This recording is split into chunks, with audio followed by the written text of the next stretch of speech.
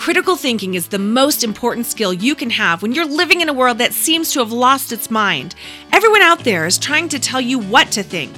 I want to teach you how to think. In every episode, I'm exposing the logical fallacies being used by advertisers, politicians, influencers, news outlets, social media memes, and maybe even your own best friend. Warning, listening to this podcast will cause you to see bad thinking everywhere. Welcome to the Filter Through a Brain Cell podcast.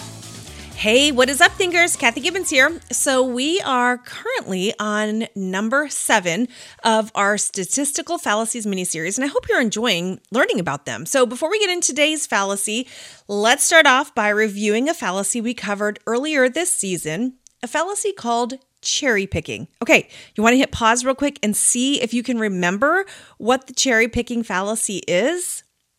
All right, so cherry picking happens when someone focuses only on the evidence that supports their claim while ignoring any evidence that doesn't. This fallacy is also sometimes called the fallacy of incomplete evidence. So the question to ask yourself, if you think someone or yourself might be cherry picking information, is this: is there more to this story that I don't know?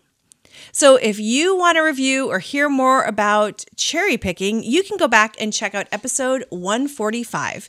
And I want to say real quickly, thank you to our sponsor, CTC Math. Has math been a struggle in your homeschool? If so, I have a math program that just might be a solution for you. CTC Math.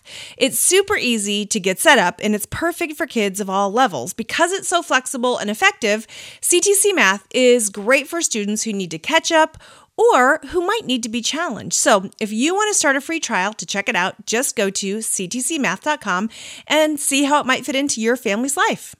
Okay, guys, with that being said, let's dive into statistical fallacy number 7. All right, Thomas, welcome back. Thanks for being here today. We are talking about statistical fallacy number 7 on our list. Regression to the mean. Okay, what is regression to the mean? How would you define that? And regression is not a word we use very often, but I did some research and projects on this in college in my math degree. So I understand regression analysis really well. The whole idea is you're tracking data, but sometimes what happens is you might have a fluctuation. You might have a skewing. And so the fallacy is you draw out your data. The whole idea of a regression, you have the points, and then you try to draw some sort of curve, some sort of model that shows the trend of the data so you can really determine what's going to happen later.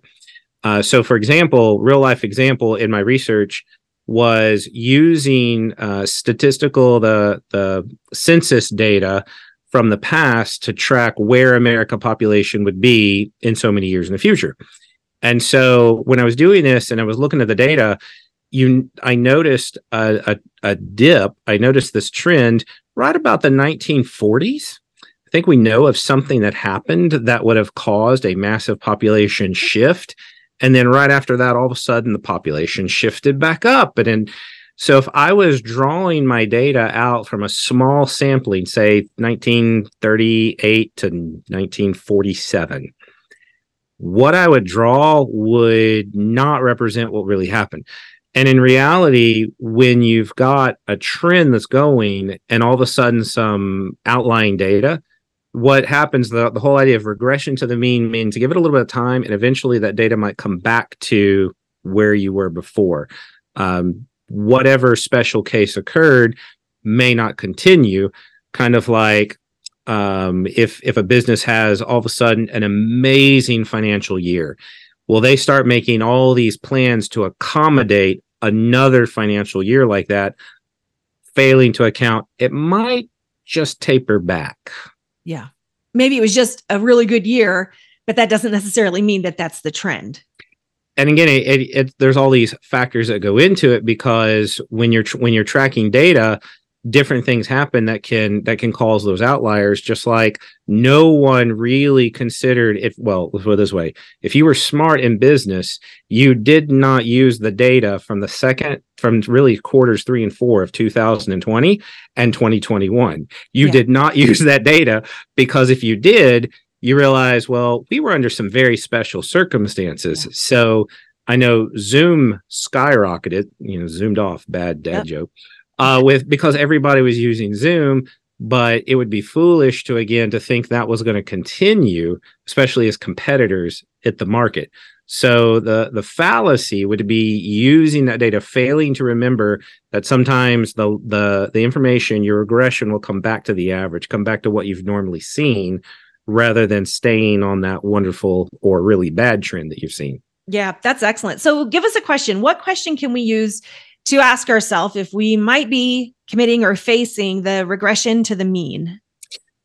Are you basing your data on something that's unusually high or low? Is there some sort of factor that's caused this data to move this one time?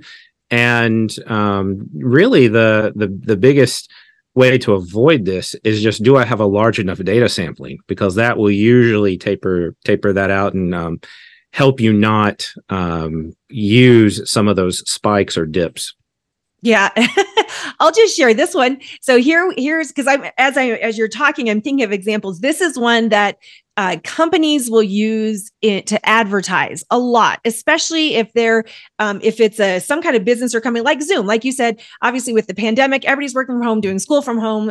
Zoom takes off, and they could easily try to get more money or try to advertise saying, we are the number one. We grew by 1,000%. Yeah, because there was a pandemic. That doesn't necessarily mean that's where it's going to happen. So it made me think of, okay, so me with my podcast, right?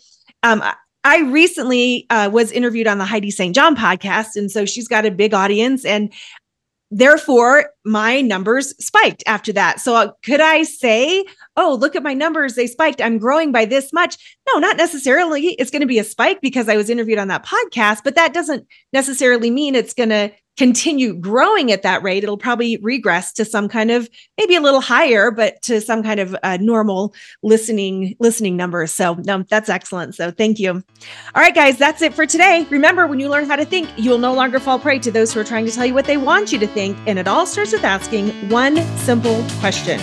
Is that really true?